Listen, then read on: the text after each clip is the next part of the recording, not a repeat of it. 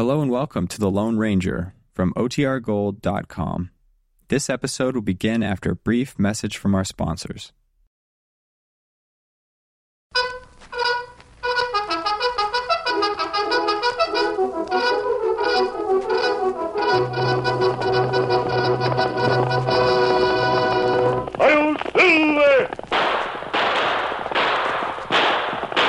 A fiery horse with the speed of light, a cloud of dust, and a hearty Hi-Yo Silver, the Lone Ranger.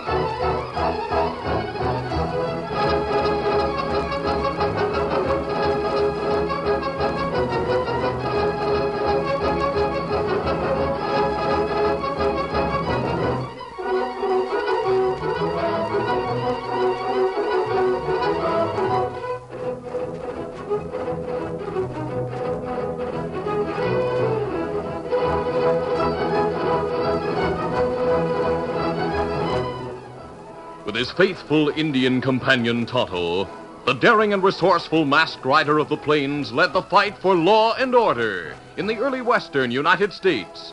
Nowhere in the pages of history can one find a greater champion of justice. Return with us now to those thrilling days of yesteryear. From out of the past come the thundering hoofbeats of the great horse Silver. The Lone Ranger rides again. Come on, Silver. Let's go, big fellow. Hi-yo, Silver! Away!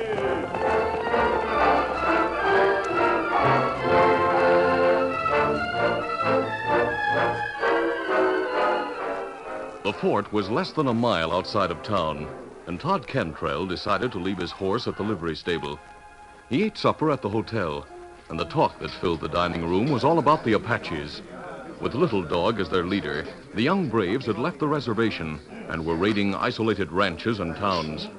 It was rumored that the regiment would soon be on the march. Nothing to do but join up.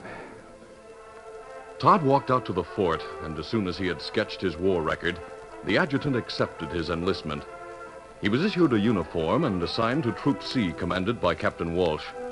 The first sergeant showed him the barracks where he would sleep, and it was there that Todd saw his first familiar face. A husky young trooper with flaming red hair dropped the boot he was polishing and ran to shake his hand. Hey, by thunder, it's Todd. Todd Cantrell. How are you, boy? Hello, Reed. What are you doing here? What does it look like? Back in the Army. Yeah, but why? I thought you were heading straight for your old Kentucky home and that you were never going to leave the place again. My home had been burnt to the ground. Oh, during the war? No. It happened after the war was over. A band of outlaws. What about your family? It was only my sister. They killed her. Oh, I'm sorry, Todd. Most of the crooks were caught. It was only their leader who got away. I decided to find him. I've been looking for over a year. Yeah? I've never seen the man, but I know his name, and I have a pretty good idea what he looks like.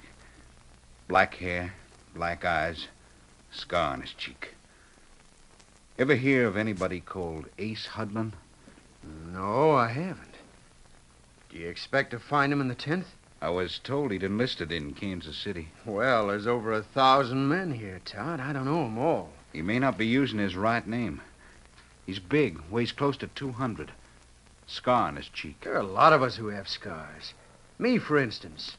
Hawks, who sleeps in that next cot. Captain Walsh has a scar, too. I'll find Hudlin. Todd, when was it he enlisted? 3 months ago. Uh-huh. Any ideas? No. Yes, you have. What are you thinking? Well, in a general way, Hawks answers the description. And it was about 3 months ago that he get... What are you going to do? Take a look through this duffel. Todd, they'll be sounding lights out soon. The men will be coming back. If they see you going through another man's gear, if Hawks should see and he isn't the man you're looking for, well, you'd have an awful lot of explaining to do. It won't take me long to check through his bag. For what? For letters, jewelry. He might still have some that he stole. Jewelry? What kind? Different things. I remember a ring my father used to wear. A coiled serpent with emeralds for the eyes. A diamond brooch that belonged to my mother. Pearl. Todd, you may not find anything in there. No, you're right.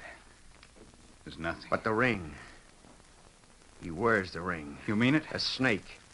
Green stones. Thanks. What are you going to do? Just wait for him? And when he comes in? I'm not sure. Use your head, boy. Kill him and they'll hang you. Go to the colonel. Have him sent back to Kentucky to stand trial for murder. I can't prove that he's Ace Hudlin, Red. The ring. Can't prove it's mine. Well, you don't have to take the law in your own hands. I don't know what I'm going to do. I'll think about it.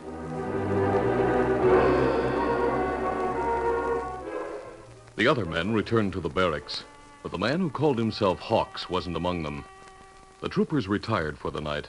The lamps were turned out, and then, as taps were sounding, the door of the barracks opened and the sergeant came in. He raised a lantern high above Hawks' empty cot. Where is he? Don't know, Sarge. Haven't seen him. Search me. I guess the doc was right. What do you mean? Well, he saw him heading out of town tonight wearing civilian clothes. Desertion. What do you know? He's going to get him.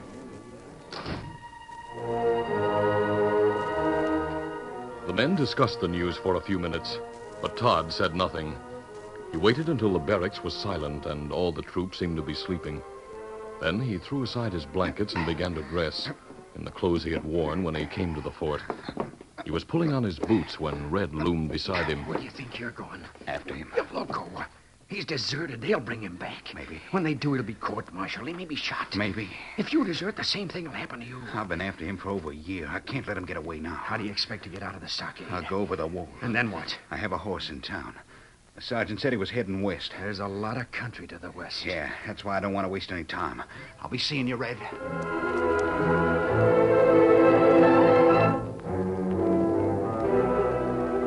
Shortly after midnight, Todd rode into the little town of Greenville that nestled in the foothills about 20 miles west of the fort. Oh there. He dismounted in front of the only cafe, tied his mount to the hitch rack, and walked inside.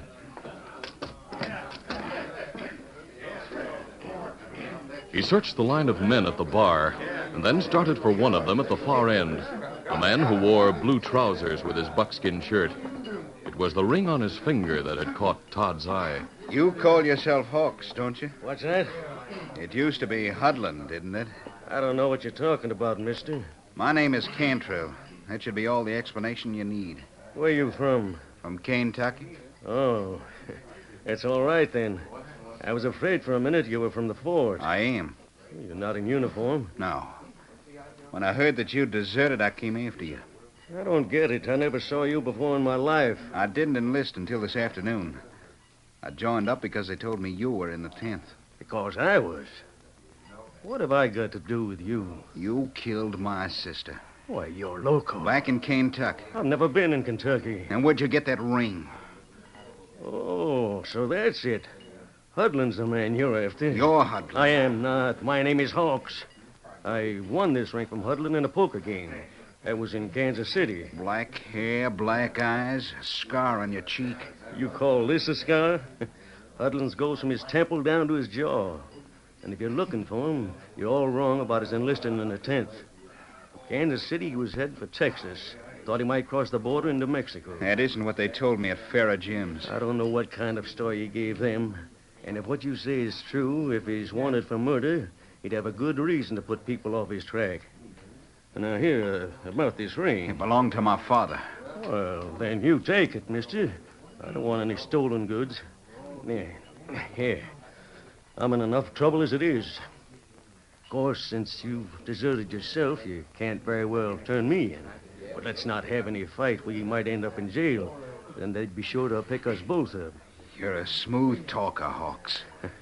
Well, at least you got that right. I'm Hawks, not Hudlin.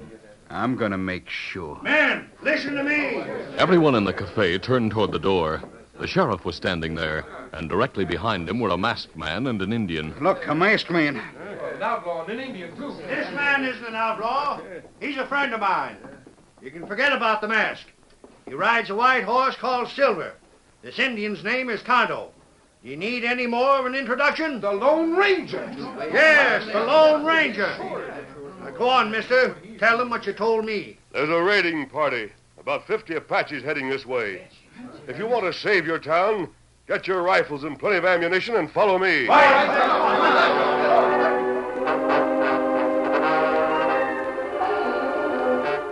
The Lone Ranger directed the defense of the town. He posted most of the men at the western end, closest to the hills, the most logical place for the attack. If the Indians chose to circle the town, there would be time to change their positions. Todd, who had borrowed a rifle and ammunition, took his place close to the masked man. As he did so, a single horseman on a buckskin bronc raced up the dry creek bed, away from the town and into the hills. Who was that? I know. He calls himself Hawks. He's a deserter from the 10th. A deserter? As a matter of fact, so am I. But the only reason I deserted was to follow him. What is he, a renegade? He's worse than that. Well, there's no one worse than a man who turns against his own people. Well, I'm sure now that his name is Ace Hudlin, wanted for murder in Kentuck. Maybe him go warn Apache, town ready to fight. Could be Tonto. There are only 50 Indian. They were depending on surprise. Nothing happens within the next few minutes, we'll know they've been warned.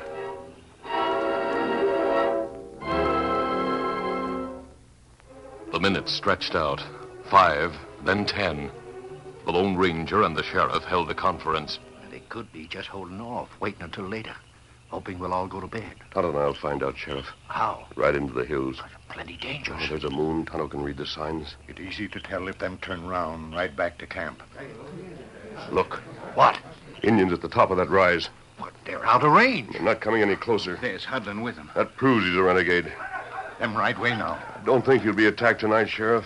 But you better keep some guards posted. Depend on it. Let's go, Tonto. Where? After them. There's a good chance they'll lead us to Little Dog's encampment. Well, you're sure asking for trouble. Only trying to prevent it, Sheriff. Mr. May, I'll ride with you. Oh, what for? I have a personal stake in this. Hudlin is wanted for the murder of my sister. And if you do find the encampment, I can take the word back to the fort. We can use your help. The colonel doesn't know me. Oh, what's your name? Todd Cantrell. All right, get mounted, Todd. We'll start right away.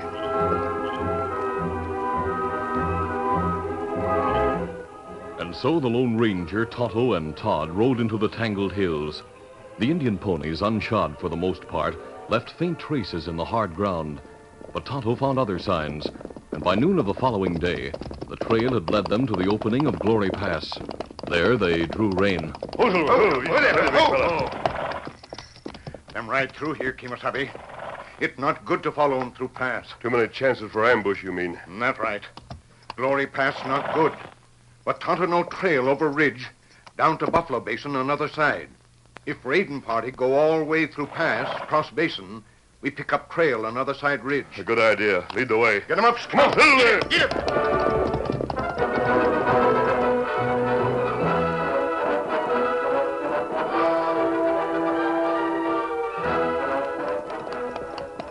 Half an hour later, they reached the top of the ridge that surrounded the basin.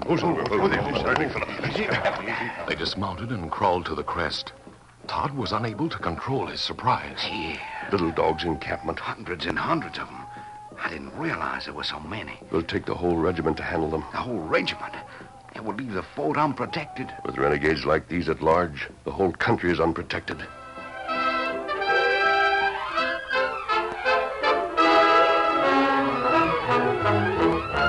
The curtain falls on the first act of our Lone Ranger adventure. Before the next exciting scenes, please permit us to pause for just a few moments.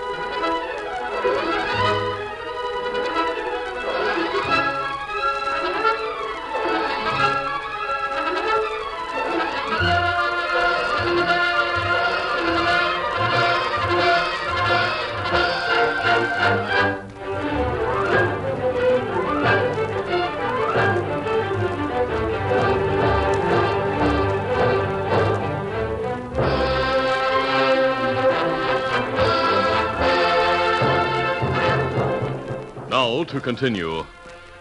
As the Lone Ranger, Tonto, and Todd Cantrell watched the Indian encampment from the top of the ridge, they made an accurate account of the renegades. When they had finished, Nearly 1,000. I'd better get started for the fort. Do you think you'll have any trouble? Getting there, no. After you get there, you said you were a deserter. I figure the colonel will call it absent without leave when I give him this information. There's only one thing. What's that? I haven't seen Hudlin down there. Neither have I. But I can forget my personal problems for a while. When it comes to war, one has to. Yeah, I'll be a good soldier, mister. What about you and Tonto? Will you stay here? Yes. It'll be dark before you reach the fort. It'll be another 6 hours before the troops can reach here, even if they started right away. There's no telling what Little Dog will do in the next 12 hours. We'll keep an eye on him. The Army couldn't have better scouts. Adios. Adios and good luck.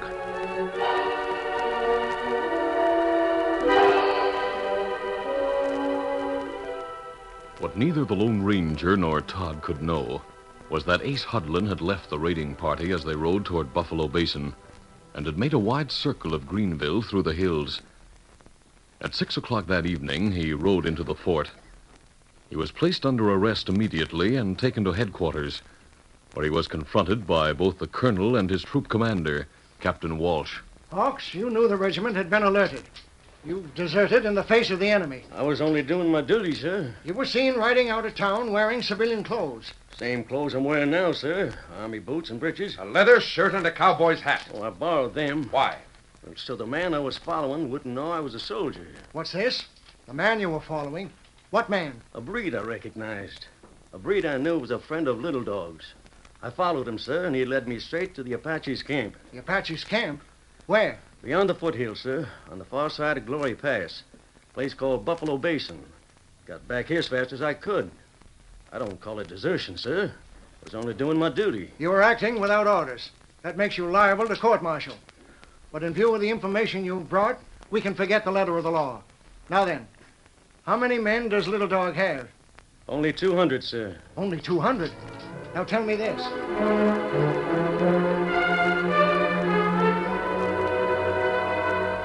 The colonel questioned Hudlin closely, and when he had finished... There's one more thing I'd like to report, sir. What's that? While I was watching the camp, a white man rode into it. A man I knew back in Kentucky. I haven't seen him around here before, but his name is Cantrell. And maybe he's another spy who... The ex-soldier who enlisted yesterday afternoon, Captain. Yes, sir, and who took French leave last night. Well, he couldn't have obtained much information during the time he was in the stockade. You may pass the word to the other troop commanders that the regiment will march at midnight. Yes, sir.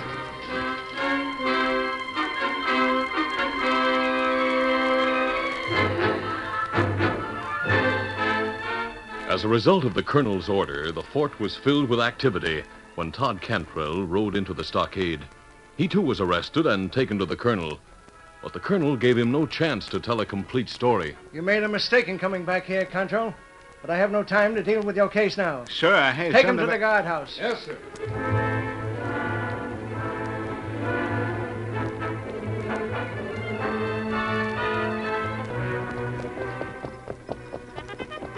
It was at 11 o'clock that night that the Lone Ranger and Tonto drew rein in the shadow of the stockade. Whoa, Silver. Whoa, Scout. Steady.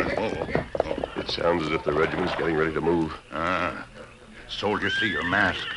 Them not let you through gate. Well, there are other ways of getting inside. I'm going over the wall. Look. Standing in his saddle, the Lone Ranger jumped for the top of the stockade. He pulled himself up and then dropped to the ground on the other side. He crouched low in the shadows to get his bearings. His destination was the colonel's quarters, but the building closest to him was the guardhouse. A lantern shone through one of the barred windows, and he saw Todd Cantrell. The Lone Ranger pulled his hat low over his eyes and sprinted across the open space between the stockade and the guardhouse. Masked man, What are you doing in there? I'm under arrest. The colonel didn't believe your report. Hudlin got back here before I did. He told the colonel he saw me in Little Dog's camp. I see. But he told the truth about where the camp is.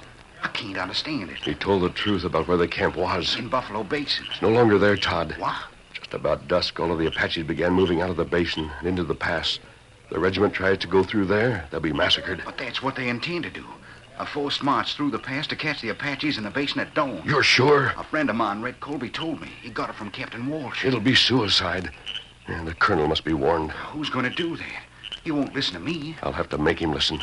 Where are his living quarters? At the far end of the parade ground, next to the orderly room. All right, I'll see you later.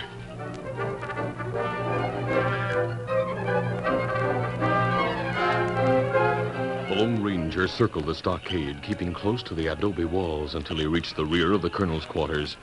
They were dark. He tried a window. It was unlocked. He opened it and climbed inside. No sooner had his feet touched the floor than he heard the colonel's voice just outside the door that opened on the parade ground. You'll sound assembly in exactly 15 minutes, Filger. Yes, sir. Quickly, the Lone Ranger circled the room. The colonel opened the door and left it ajar as he started for the table to light the lamp. The Lone Ranger stepped between the colonel and the door and closed it. What the... Who's there? Keep your voice down, Colonel. You're covered. Who are you? I'll explain that later. What's the meaning of this? You've just walked into a trap. The same sort of a trap that's waiting for you at Glory Pass. I'm calling the guard. All right, go ahead. Go ahead with your plans. Your regiment will be wiped out. I have positive information that Little Dog is camped in Buffalo Basin. The only way to reach there is through the pass. Your information isn't up to date. Will you listen to me? There's something about your voice. Yes, I'll listen.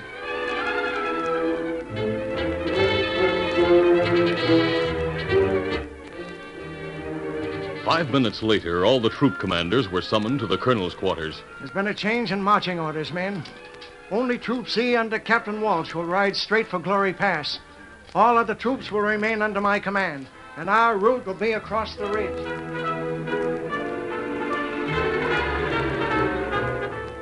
Yours will be the most difficult assignment, Captain Walsh. But you'll have the assistance of a scout who'll meet you on the trail. A civilian scout, sir? The best there is in the West. You may have heard of him. The Lone Ranger. Oh, yes, of course. I followed his suggestions in changing our plan of attack. I should give you every confidence in its ultimate success. Certainly does, sir. There's only one thing more. Captain Walsh? Yes, sir. Return Private Cantwell to duty. Arrest Private Hawks. Put him in irons and lock him in the guardhouse. Yes, sir.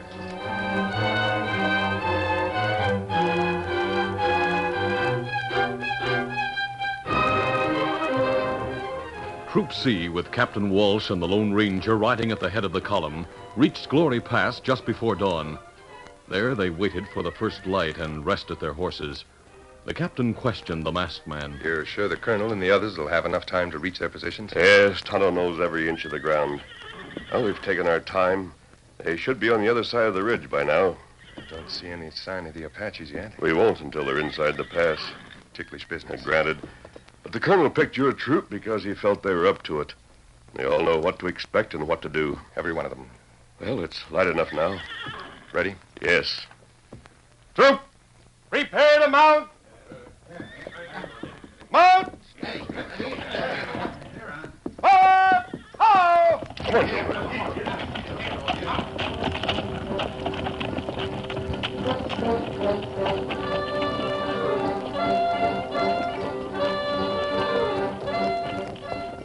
The troop rode into Glory Pass, each man on the alert, studying the wooded slopes on either side. There was no sign of life, but they knew the ominous stillness was only a prelude to battle, a battle of and for their lives. As the minutes passed, their eyes turned more and more often to the man who rode the great white horse at the head of the column. But there was no question in them. With such a leader, they were ready to face any danger. The opening of the pass was half a mile behind them when the first war whoop pierced the morning air. Instantly, the slopes were alive, and hundreds of Indians were pouring down through the trees toward the trail. The troop acted as a man without any command. In a second, they had wheeled their mounts and were racing back to the entrance, shooting as they rode. Their speed was desperate, for it was only speed that could keep them out of range of the pursuing Apaches' guns. But they rode no farther than the opening of the pass. There they leaped from their saddles and took to any cover they could find. Trees, rocks, boulders. One part of their task was completed. They had brought the Indians into the open. Now they must hold their attack, hold them inside the pass. The cavalry carbines chattered like Gatling guns. Still, the odds were so great against them that it would be impossible to hold the position for long. Todd Cantwell, wounded, slumped to the ground, his head and shoulders exposed to enemy fire. The Lone Ranger left his own cover and, braving the hail of lead, pulled him back to safety. Todd. Yes, caught your scalp. Lie still. Shouldn't I?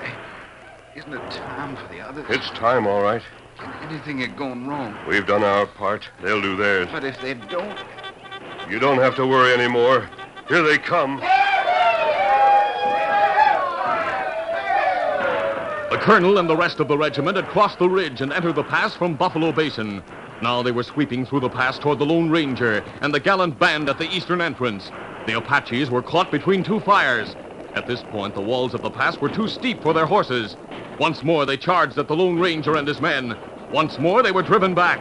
The troopers under the colonel's command closed in from the rear, and Little Dog, caught in his own trap, cried for mercy.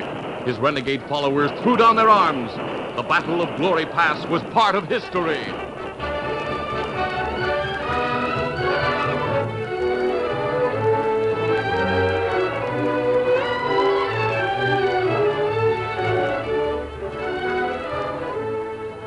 The regiment bivouacked in Buffalo Basin and cared for its wounded.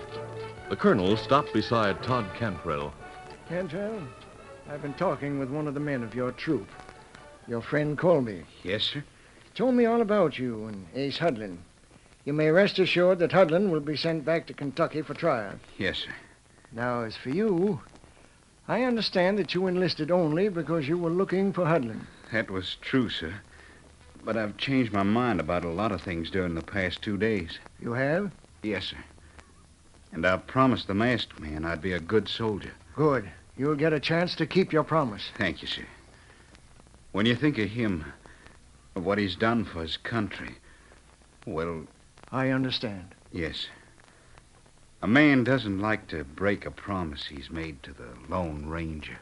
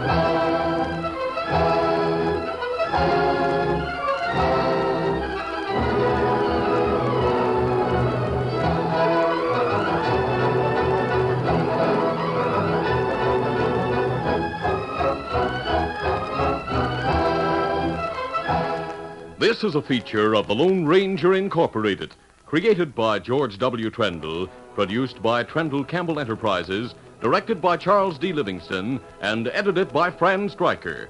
The part of the Lone Ranger is played by Brace Beamer.